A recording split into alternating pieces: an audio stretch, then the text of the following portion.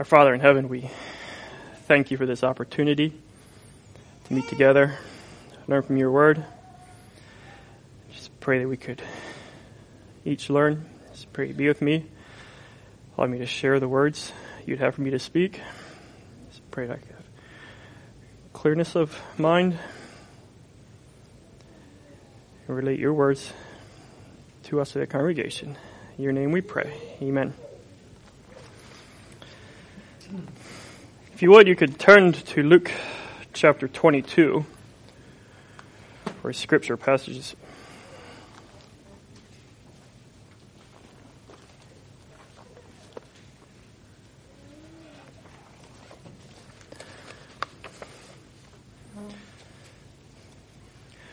Luke chapter 22, beginning with verse 1.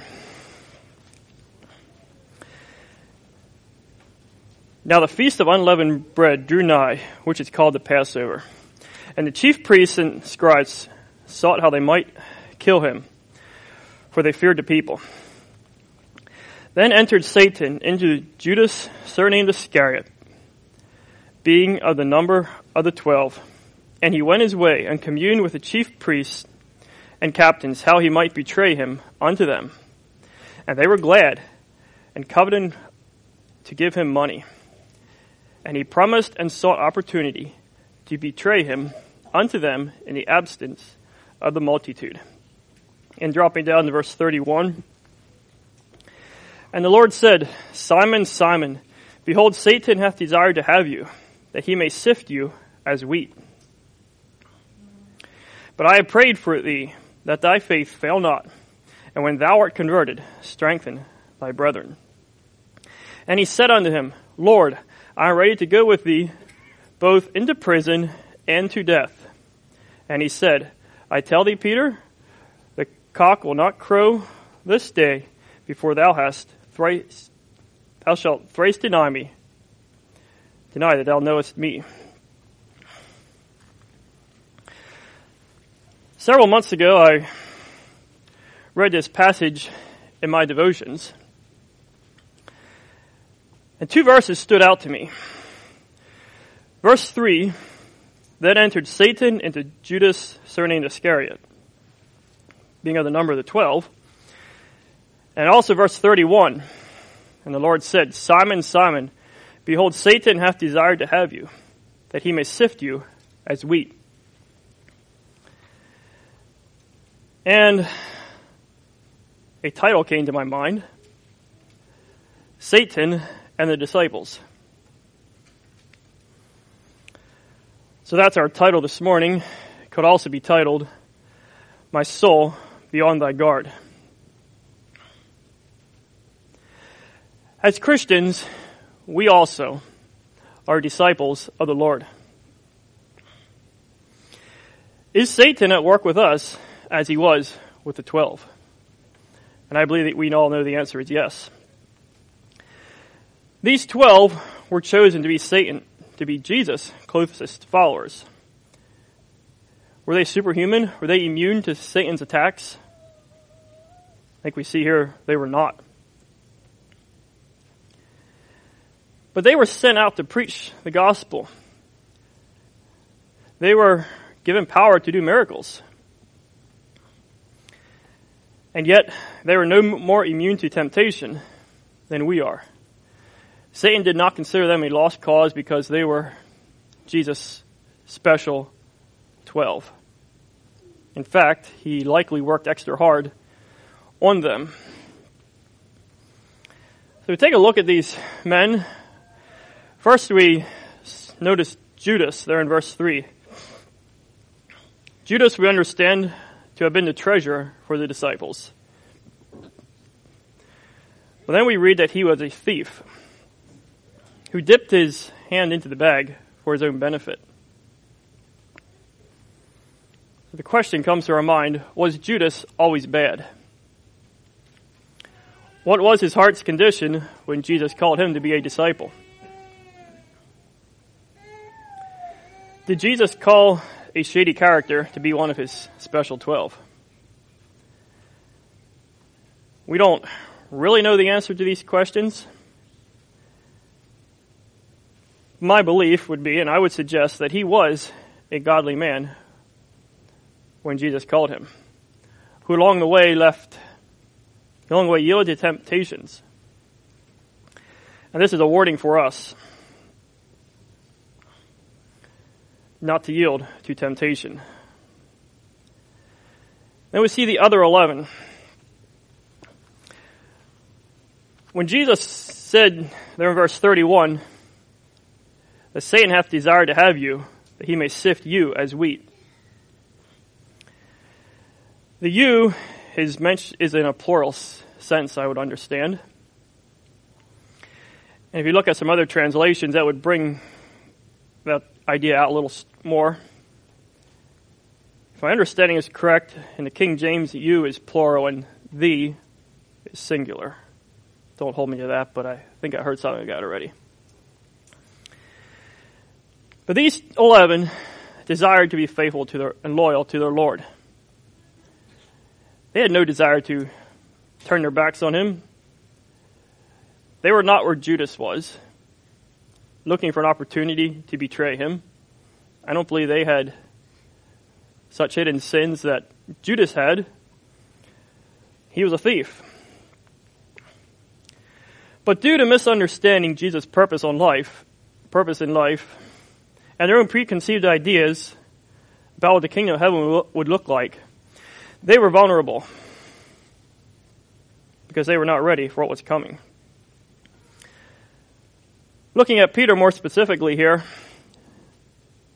Jesus was talking directly to Peter. Peter was the man to whom Jesus said, "Upon this rock I will build my church."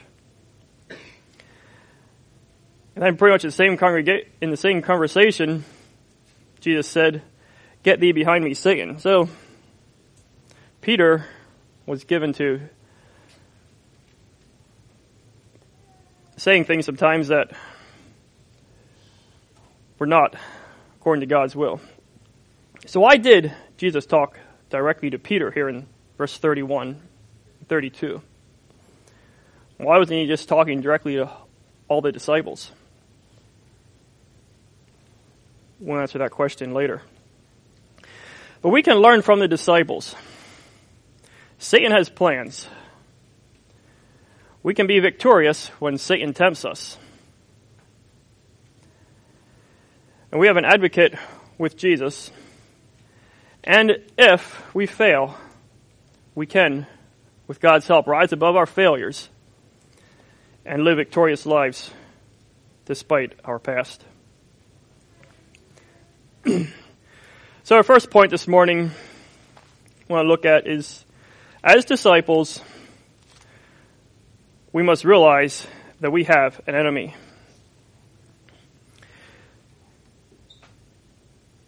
1 Peter 5:8 says, "Be sober, be vigilant, because your adversary the devil, as a roaring lion, walketh about, seeking whom he may devour."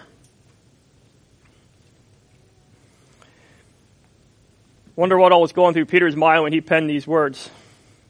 Peter knew from experience that Satan has plans for the disciples. That Satan's looking for an opportunity to get us as disciples to do things that we would have never thought possible. Peter was sure he would never deny his Lord. Yet it only took a couple hours. Peter warns us that Satan goes about as a roaring lion. Now, I don't know a lot about lions. When I see a cat hunt, they kind of stalk around really cautiously. They hide, sit real still, and when the right opportunity comes, they jump out. I did not research lions, yet it seems I know something about when they're going in for the kill, they give a roar. And give a roar, try to get their prey to run so you can get up from the backside.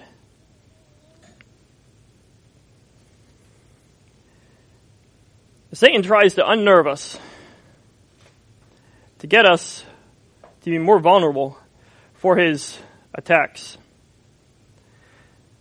Satan will use the situations that we face.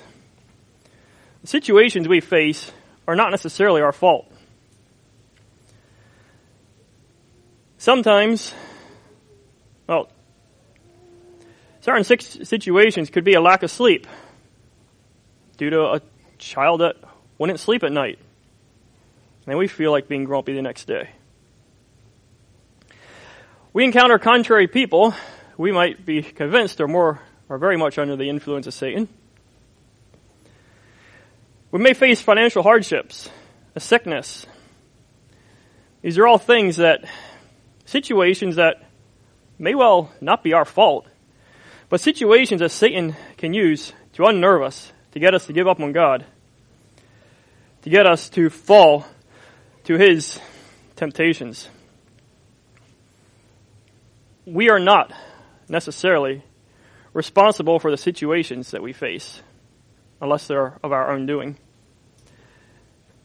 But we are responsible for how we respond to those situations. It was not the disciples' fault that Jesus was captured, but they were responsible. Peter was responsible for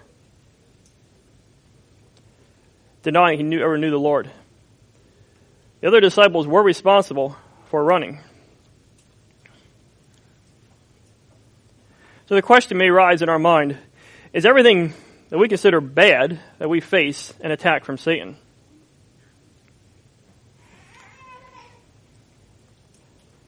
I'm not totally sure. I'm going to say not necessarily, but Paul had a thorn in the flesh. He called it a messenger of Satan. Sometimes the situations we face may be a wake-up call from God to get us back on track. We do see in the account of Job that Satan is at times given the permission to cause bad things to happen to us.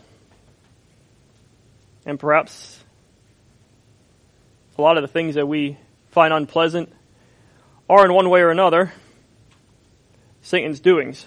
But we can be sure that God has allowed it to happen also. We'll look at it a little more later. We live in a fallen world. God has allowed the situation we face for our good. Romans 8:28 says, "We know all things work together for good to those who love God, to those who are called according to his purpose." So maybe our situation is just because we live in a fallen world, or maybe it is a direct attack from Satan. But God can use these situations for our good. As we mentioned, Satan is looking for vulnerable moments in our lives so that he can come in for the kill. And yes, these situations, we may be vulnerable simply because of the situation we face. If we wanted to get 8 hours of sleep and the baby maid only got 2, it's not our fault. Not normally anyway, unless we fed them something they shouldn't have eaten.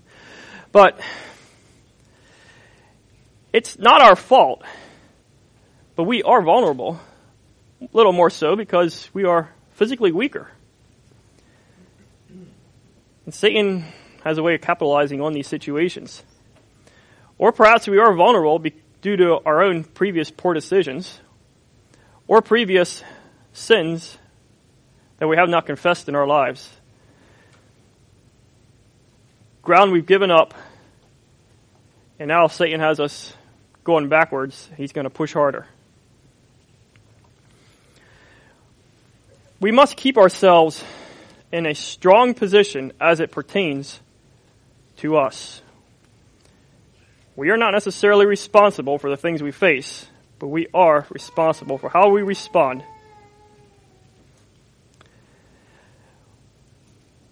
We need to avoid compromise. Sin will weaken us to temptation.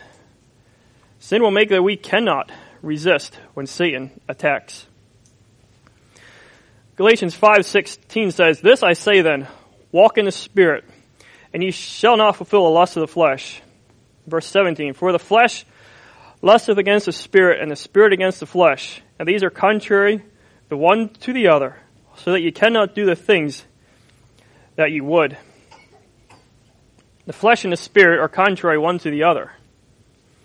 If we feed the Spirit, we can be in a stronger position to face Satan. If we are not feeding the Spirit, if we are not having our daily devotions, but rather compromising in small areas in our lives, we will not be in a position to face temptation and win. Still thinking of the idea of keeping ourselves in a strong position, as much as lies with us, we need to keep ourselves among other believers. Predators try to get the prey away from the group.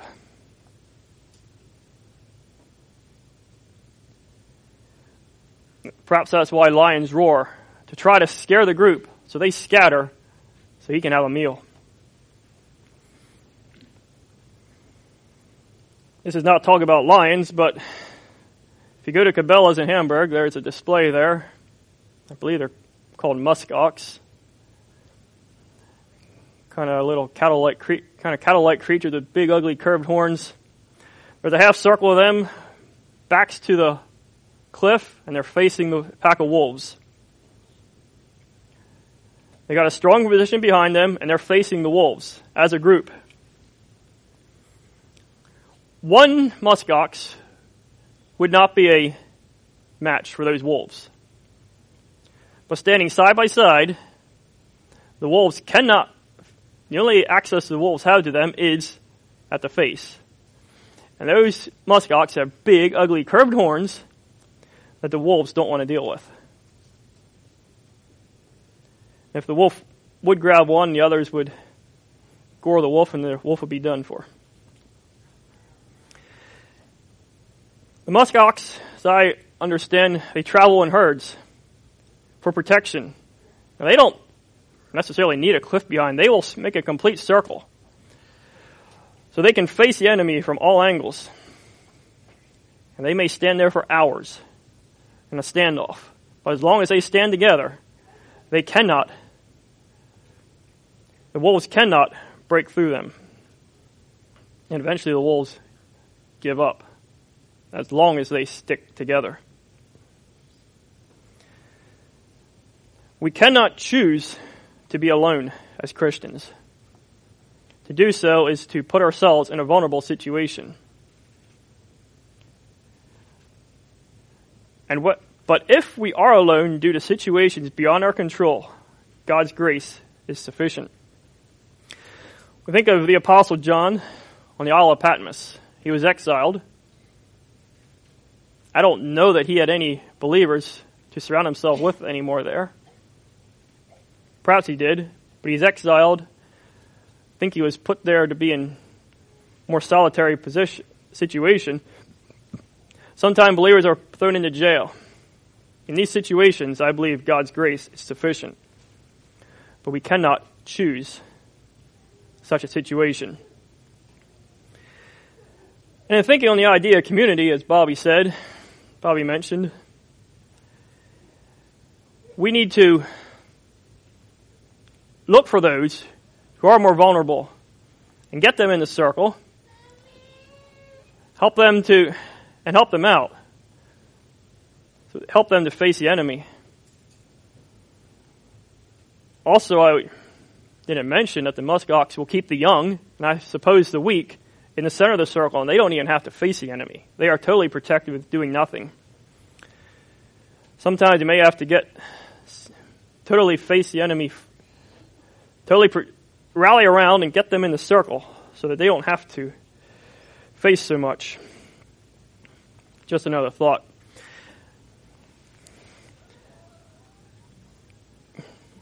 Jesus said to the disciples that Satan had desire for them.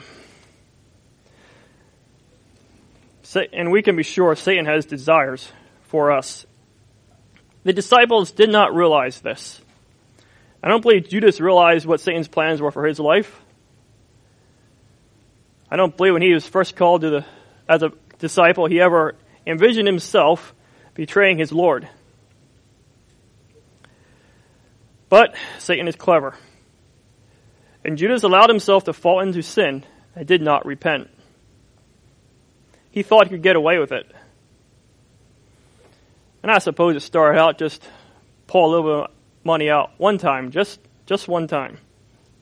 But he got away with it. He thought anyway. And eventually became more and more. To the point that he started looking for more ways to get money into the treasury so he could have more to pull from. He criticized the woman who washed Jesus' feet with the expensive ointment. He wanted that money, that sold, so he could put it in the treasury, so he could put the money in the treasury because he was a thief, as the scripture says. Perhaps he had his percent he thought he could pull out. And the more that came in, the more he could pull out. And he ended up doing the unthinkable when he saw an opportunity to make money. He betrayed Jesus. And it was even his idea. At least, nobody else approached him asking him to do it. It does say Satan entered into Judas. So Satan was certainly involved. But Judas took the initiative to go to the leaders and gave them the opportunity.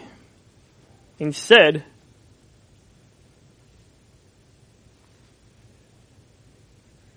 or perhaps it says in one of the other Gospels, he said, "What will you give me to betray him?" He was looking for money. And when he was sorry, he committed suicide rather than repent. So that was Judas. We see the results of Satan's desires for Judas. Then there's Peter and the other disciples. They were confident in their own strength. Their hearts were right, so to speak. But they had mental blocks. I say their hearts were right. I put right in quotations. They had their squabbling among themselves. But they were faithful. They did have a desire to be faithful and loyal to their Lord. And I don't know that they had hidden sins like Judas did. But they had mental blocks. They had their own ideas what Jesus was all about. And therefore, they were in no position to handle what was coming. They had not grasped what Jesus had been trying to tell them. They were expecting an earthly kingdom, and they were ready for it. Here in this chapter, Luke 22, which we did not read, but they were arguing among themselves who'd be the greatest in the kingdom.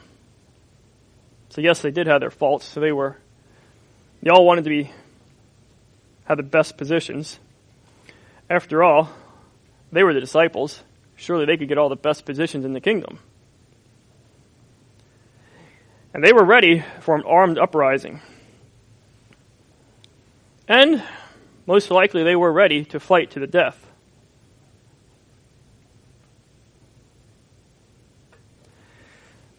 Jesus warned that Satan desired to sift them as wheat. Now, this sifting as wheat is not in a refining sort of way to take wheat and clean it up. That's not what Jesus was trying to say that Satan was all about. Believe, when you sift wheat, you beat it up. This past week we combined wheat. And for those of you who know what goes on inside a combine, it goes through a rotor. It beats it up. The rotor spins several hundred times per minute. Until that wheat goes through there, if it had any feelings whatsoever, it probably felt destroyed. And it's separated. The chaff gets blown out. The straw gets beat up. There's no chance to ever get its life back together again. think that's what Jesus was trying to convey, that Satan had desired to do to the disciples. To send them through a combine rotor, so to speak. Beat them up. Hit them with a wind. Make them feel like they had no chance to ever get their life back together again. Now, it's a feeling. It wasn't reality. The things we face do not have to destroy us, though Satan certainly desires to do so.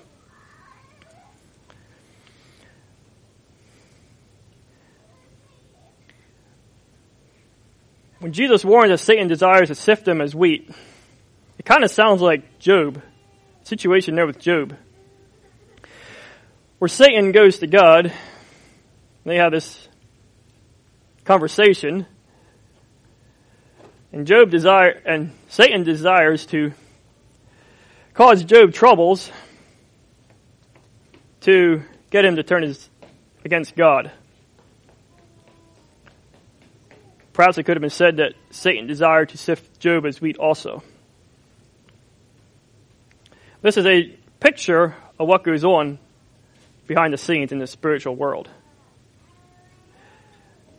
But how did Job respond to his trials? One thing he said was, when he has tried me, I shall come forth as gold.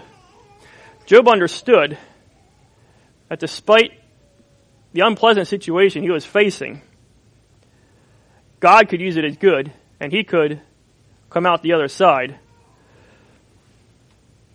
with stronger character.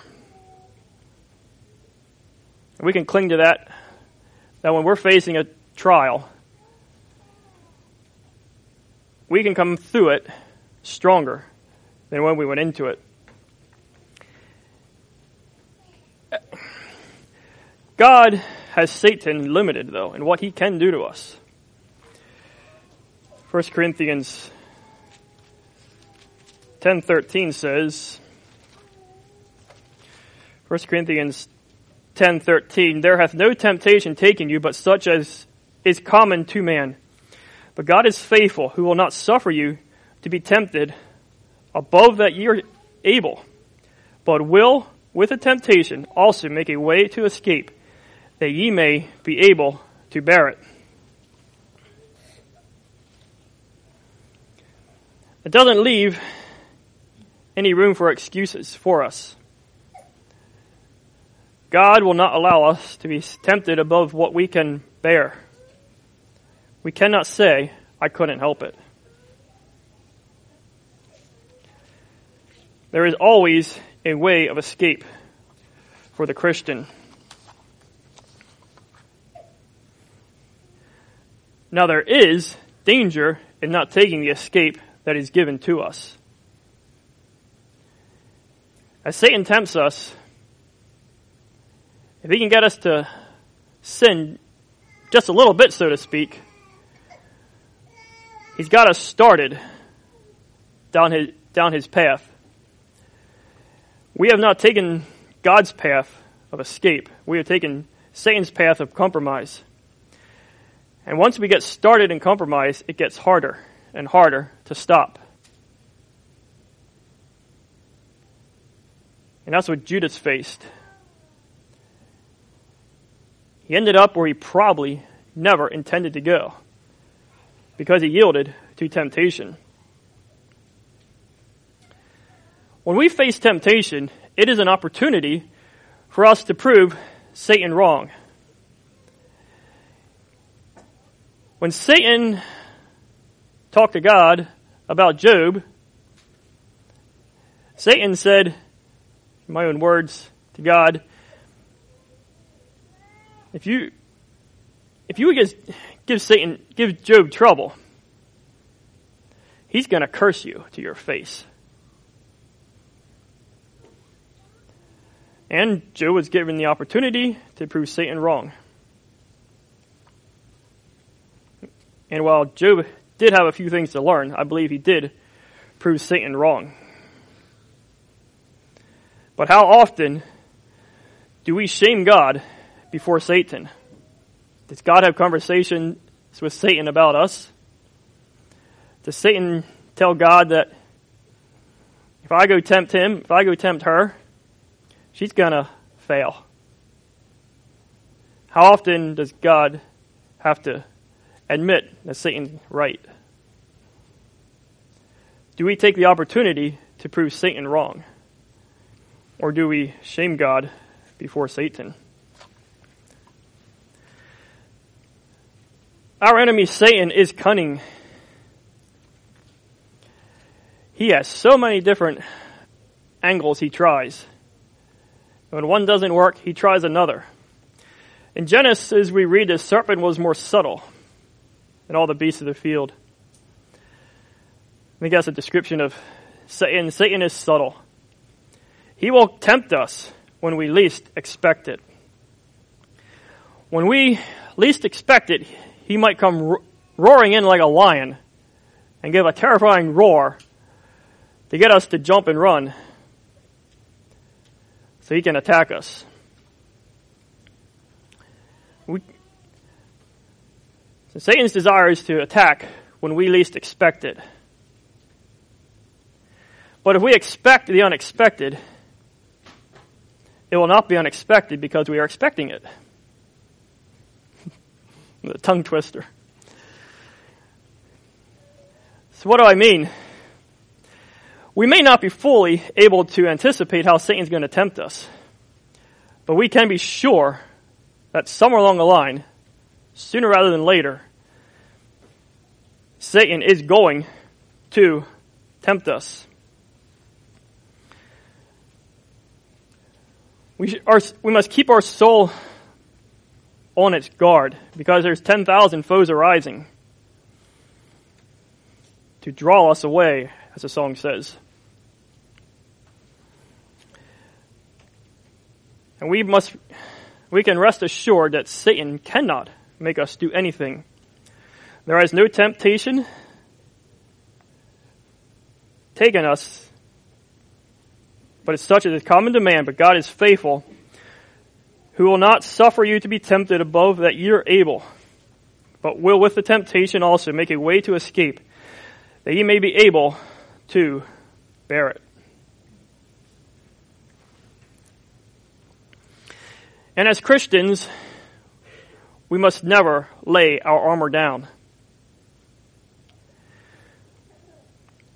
We must wear our armor and be armed and be ready for the battle so that we are equipped for victory. We must always be ready to face temptation head on. Our armor, the armor of a soldier, protects the front side, not the back side.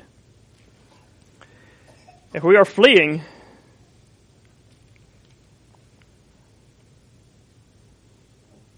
if we turn tail and run, we are no longer protected. And we can win. James says in James chapter 4, verse 7, submit yourselves therefore to God. Resist the devil, and he will flee from you. Draw nigh to God, and he will draw nigh to you. Cleanse your hands, ye sinners, and purify your hearts, ye double-minded. Submit yourselves to God. Resist the devil, and he will flee from you. We don't have to run. We can make Satan run. I believe Satan won't waste his time on a prepared believer, but he will be back. Jesus was prepared when he faced Satan in the wilderness, and Satan left him. But it says he left him for a season. And we don't necessarily have any other recorded instances of Satan tempting Jesus. But Satan continued to work on Jesus the rest of his time on earth. We are powerless outside of God's will. We are to submit to God and draw nigh to God.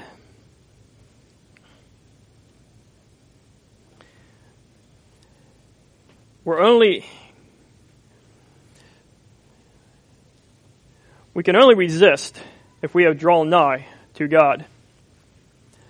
When we are tempted, we need to run to God, not away from God. And as we see with the situation there with Job, Satan does create situations in which to tempt us.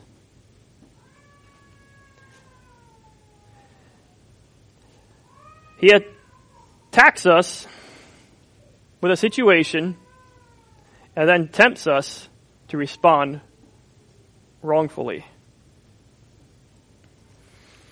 So that's a look at our enemy, Satan. And as disciples, we must realize that we are in a battle. When we surrendered our lives to the Lordship of Jesus, we declared war on Satan, our old master. We had been his servants. We now have a new master, and our old master is not happy. And there are no conditions of peace in this world, in this war. The war will go on. If we realize this, we are in a better position to face the enemy than what the disciples were. They were oblivious to the battle at hand, and they failed. They were ready for a physical battle, not a spiritual one. We mentioned the Christian's armor a little bit. If we turn to Ephesians chapter 6, we'll look at that a little bit more now. Thinking on the idea of living in a state of preparedness. Ephesians 6. We need live in a state of preparedness because we are in a spiritual battle, not a physical one. Ephesians 6, starting with verse 11. Put on the whole armor of God, that ye may be able to stand against the wiles of the devil. For we wrestle not against flesh and blood, but against principalities, against powers, against the rulers of darkness of this world, against spiritual wickedness in high places.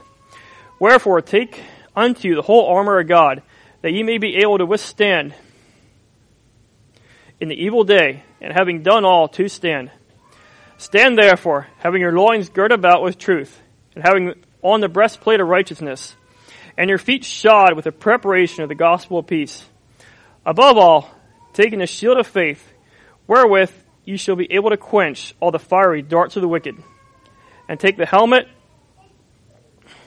of salvation and the sword of the Spirit, which is the Word of God.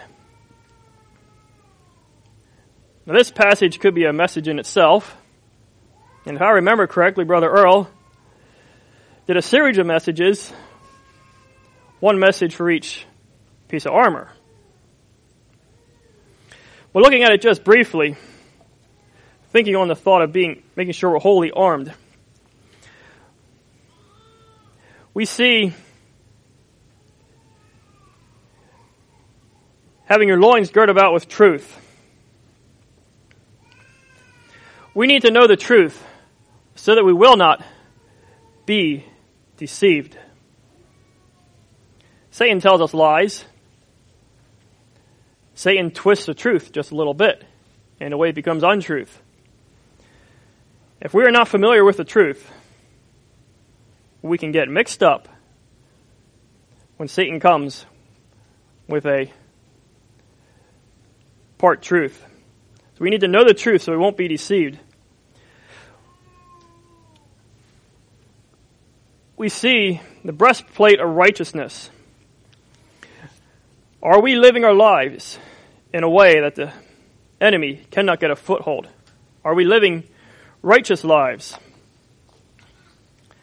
Is there any legitimate accusation that Satan can make against us? God was able to brag to Satan about Job and tell Satan there's no one like Job in all the earth. God was able to say that Job was perfect.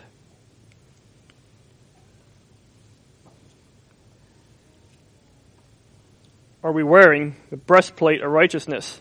And your feet shod with the preparation of the gospel of peace. The gospel is God's good news to man. Have we allowed, and are we allowing, God to do a work in our lives? And are we at peace with God and man? Then we see the shield of faith. Faith overcomes doubt. Satan tries to make us doubt. Faith takes God at his word. Faith obeys without understanding. Satan made Eve question God's reasoning for them not being allowed to eat the fruit off that one tree. Satan made it not make sense. Why can't you eat that fruit? Eve lost faith in God and disobeyed. We don't need to understand everything God says. We just need to obey out of faith.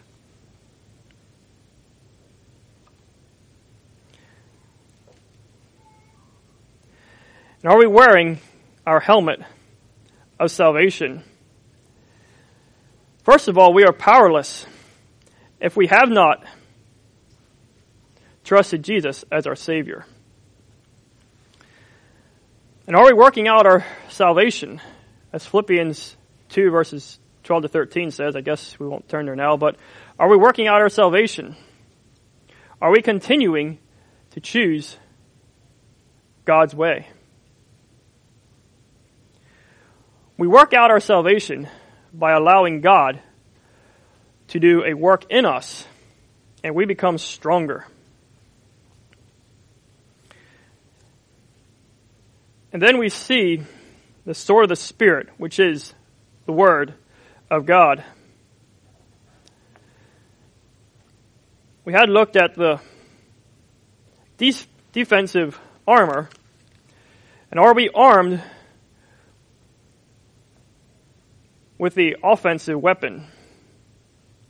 The Word of God gives us an offensive weapon. Jesus quoted Scripture, the Word of God, when he was tempted.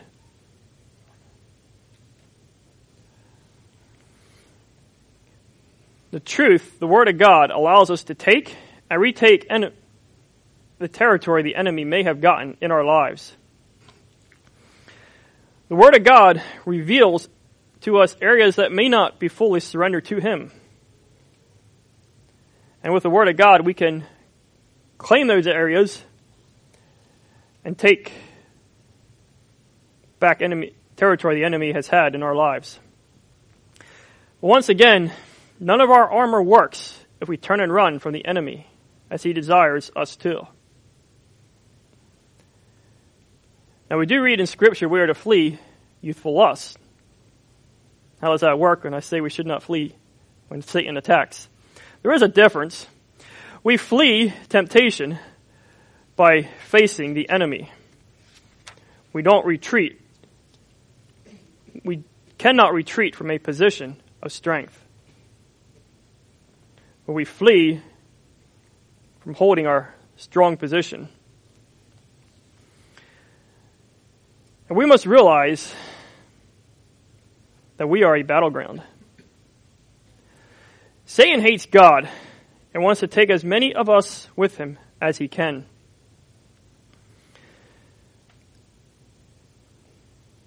I think that perhaps Satan's greatest reason for trying to get us to fall into sin is his hatred of God. Sure, he wants us, but he comes after us out of spite for God. I wonder what we would see if we could see what is going on in the spiritual world. The enemy is attacking us. We can feel that. And God is giving us the tools that we need to be victorious. Are we using those tools?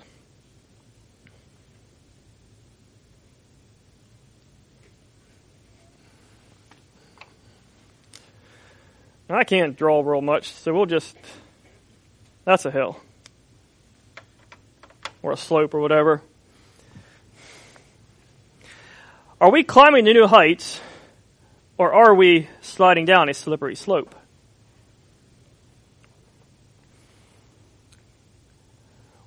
We could call that hill life. Are we climbing to new heights? Are we gaining new heights daily? Or are we going backwards, sliding down a slippery slope? To compromise is to slide down the slope.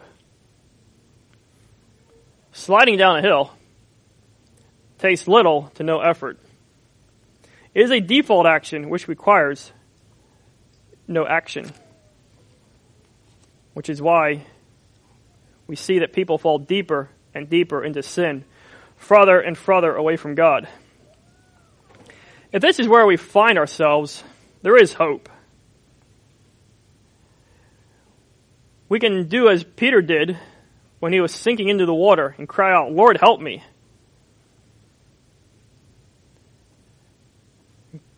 Cry out in repentance, realizing that we have not been living our lives according to God's will, and begin to climb to new heights and retake territory.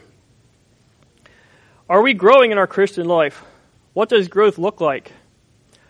Are we working out our salvation? Are we loving God more? Sometimes our life might feel like we're going 2 steps forward and 1 step back. Or maybe it's 5 steps forward and 4 steps back. That is progress. When we take a step back, what do we do? And I believe that as humans who live in the flesh, at times we do slip and take a slide back. How do we respond when we do slide backwards? We should repent and get a firm grip on our Christian life and move forward again. Are we moving toward holiness and obedience as we gaining new heights? Are we laying aside the weights that are holding us back so we can climb more easily?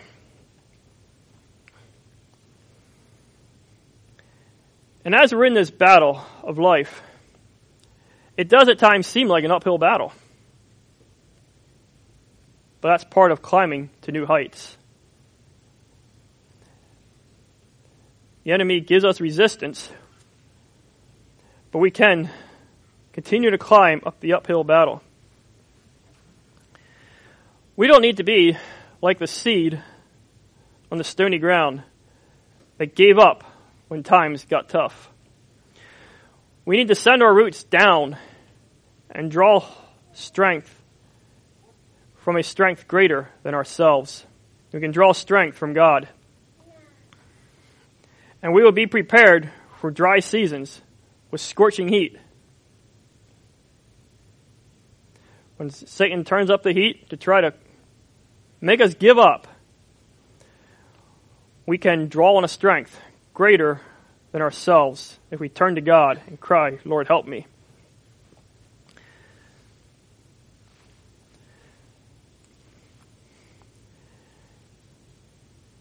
We should not think that it's strange, as Peter says, when we face trials. Peter said, 1 Peter 4:12, "Beloved, think it not strange concerning the fiery trial which is to try you, as though some strange thing happened to you."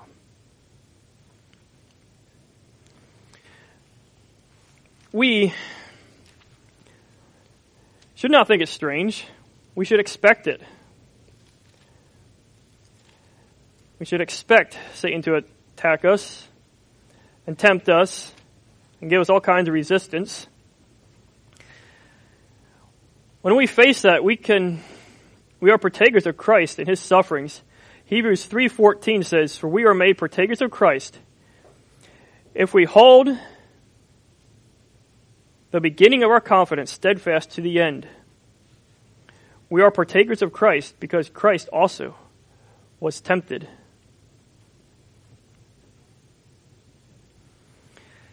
And as we face this battle in life, we need to realize that ultimate victory will not be attained in this life.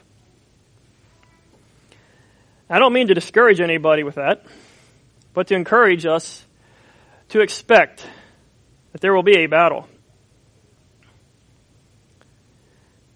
We can and we should have victories in the individual battles that we face.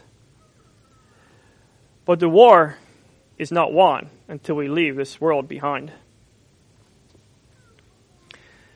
Then we are out of reach of the enemy, and we can be crowned victors. We need to stay in the battle as long as we are here on earth.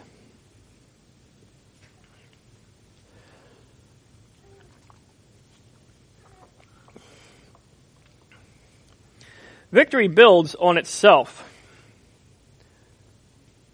I think it's true in the song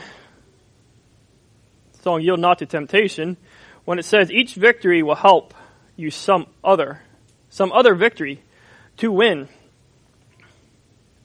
As we mature, we may find victory easier, because Satan then has less footholds in our lives.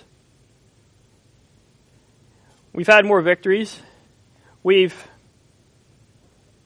learned to expect more of what Satan's up to, recognize his tactics. And perhaps victory does get easier.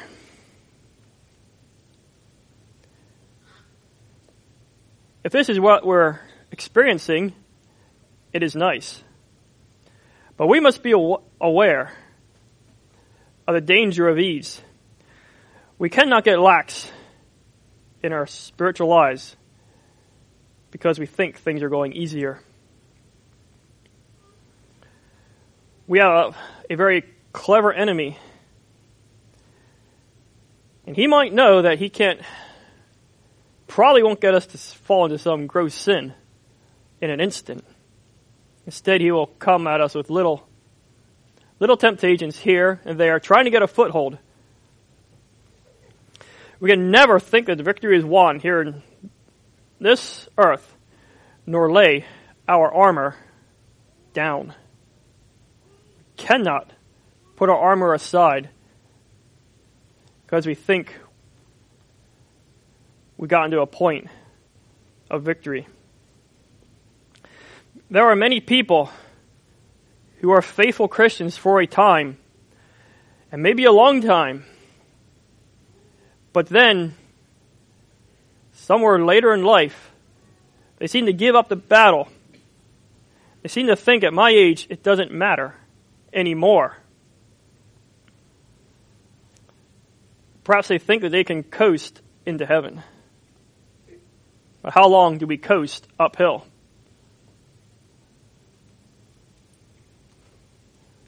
It works for a little bit, but a very little bit, until we end up in default action and we go backwards. So never give up the battle.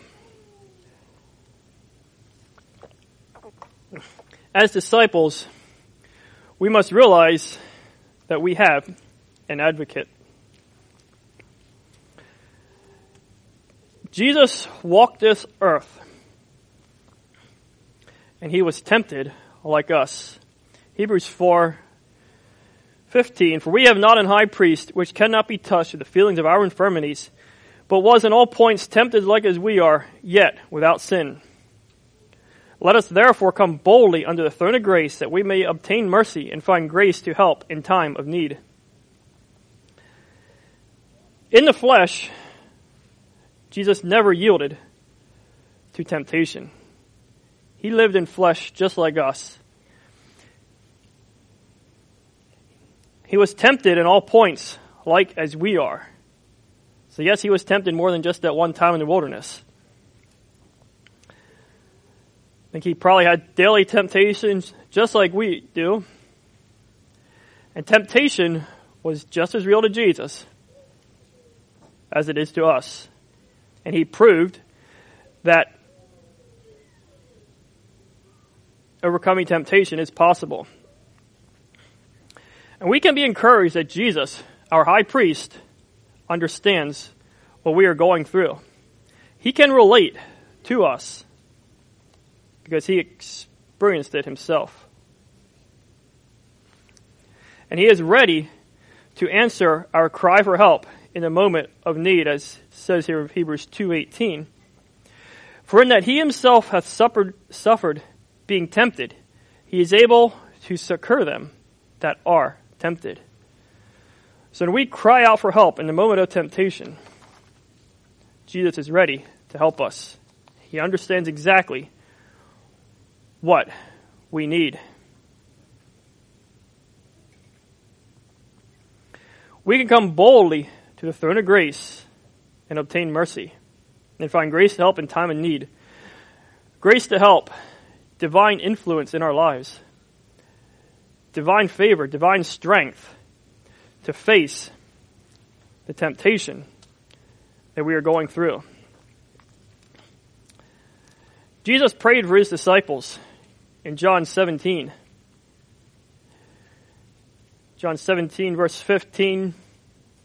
I pray not that thou shouldest take them out of the world, but thou shouldest keep them from the evil.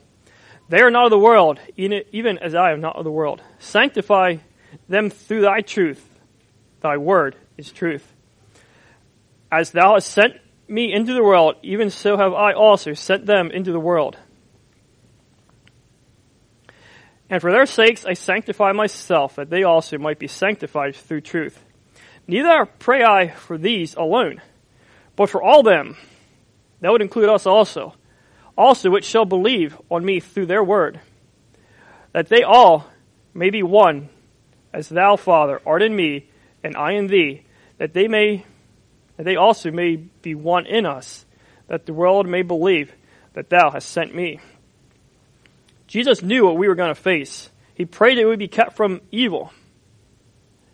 In this world, we will face evil, but we can be protected by the truth. We are sanctified, we are made holy, and kept holy by the truth. As it says in Proverbs, buy the truth and sell it not. Don't trade the truth for anything. Pilate asked, what is truth? Jesus said, right here, thy word is truth. God's word is truth. Society may destroy things that are normal, things that have been accepted as truth, and develop new, strange ideas that make people scratch their heads and wonder, what is truth? But God's word is unchanging. God's word is the unchanging truth. It gives us something to stand on when the world is shaking. God's truth, God's word, cannot be destroyed.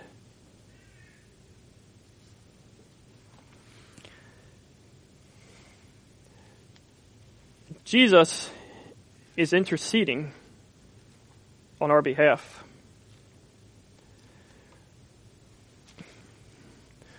Romans 8:34 says,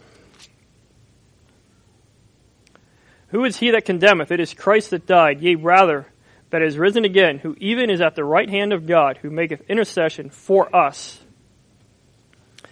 Jesus is there to send us help we need. All we need to do is ask for it when we are in the battle. Jesus told the disciples to pray that they enter not into temptation when he went to the garden to pray. The disciples fell asleep. Are we asleep, or are we praying for strength? Jesus told the disciples, the spirit is willing. I believe it was their spirit is willing, but their flesh is weak. We have a desire to be faithful to the Lord, but do we recognize that in the flesh we are weak? Are we praying for strength to remain faithful? I believe they could have been victorious in the moment of temptation had they prayed, but they failed to see the need. They failed to grasp the situation at hand. And as disciples, we must realize that we do not need to be defined by our failures. If we fail, we must repent. Judas, could he have repented? It's an interesting question. Difficult to answer.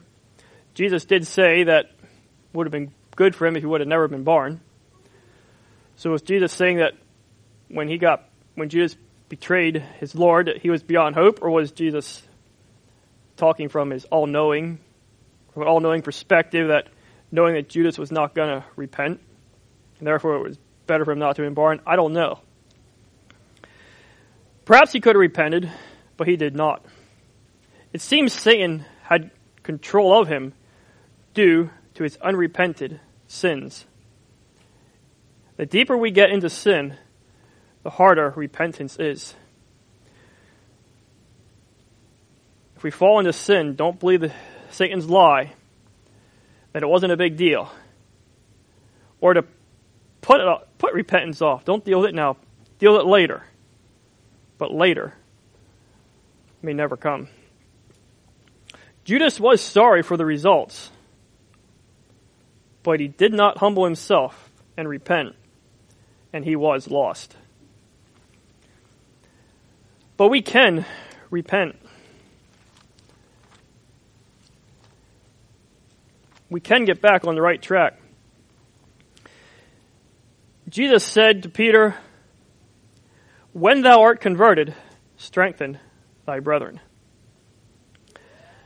Now, I'm not sure what Peter, in his own confidence, thought when Jesus said, "When thou art converted."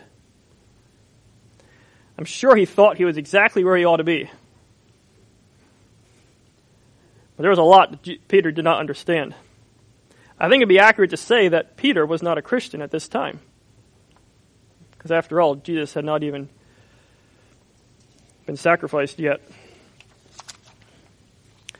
When thou art converted, Peter was not where he needed to be.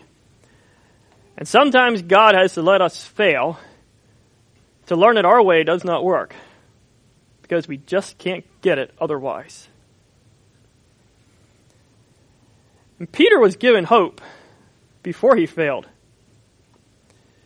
Jesus told Peter, "When thou art converted, strengthen thy brethren." He was given hope if he paid attention to it. If he thought about that when he went out and wept bitterly, that he would come through it, and there was hope for him to still be victorious. Looking at Peter, at some point, Jesus had a special meeting with Peter. The meeting is not recorded for us other than what Paul records in 1 Corinthians 15, verse 5. Paul said, talking to Jesus, and that he was seen of Cephas being Peter, and then of the 12. We're not given any details as to what went on in that meeting or when it occurred, what was said. But it appears that Jesus had a special meeting with Peter at some point before he appeared to the rest of the disciples. We don't know what was said, but we do know that Peter not only maintained his position as a disciple, but it seems he was put in charge of leading the rest. We see a little bit of this in Acts 1:15. It's totally off the subject other than to see that Peter was the leader. And in those days, Peter stood up in the midst of all the disciples. I think we'll stop there. But Peter stood up. He took charge. And then on the day of Pentecost, chapter 2, verse 14, "But Peter, standing up with the 11, lifted up his voice and said unto them, Ye men of Judea, and all ye that dwell in Jerusalem, be it known unto you, and hearken unto my words." We'll stop there. But Peter appears to be the main disciple at this point. So why had Jesus spoken directly to Peter? It appears that Jesus gave Peter charge of the disciples. Peter was an outspoken natural leader. And Jesus had plans for him once he was converted. When Peter's natural abilities were put under the lordship of Jesus, he was powerful for his Lord. And given Jesus' charge to strengthen his brethren, it appears possible that Peter helped the others at some point to see the truth once Jesus was gone. Perhaps in that meeting with Jesus, Jesus told him some things so he could help the other disciples along. We don't fully know what all Jesus meant, telling Peter to strengthen his brethren, but we know he was given the charge and we believe that he would have done so.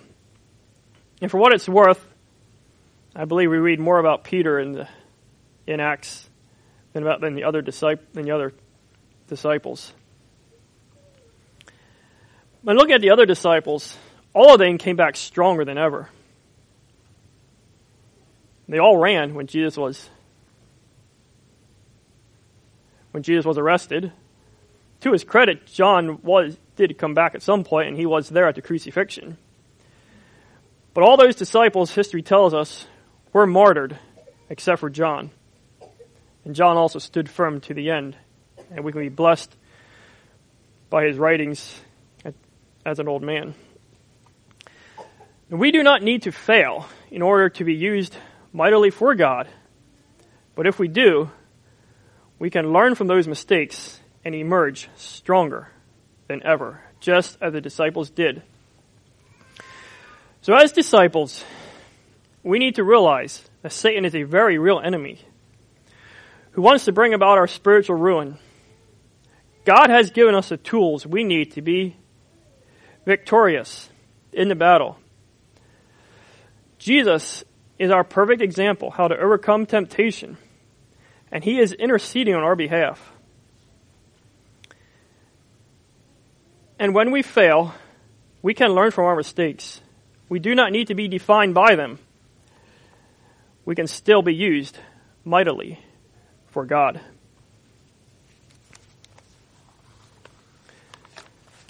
May God bless.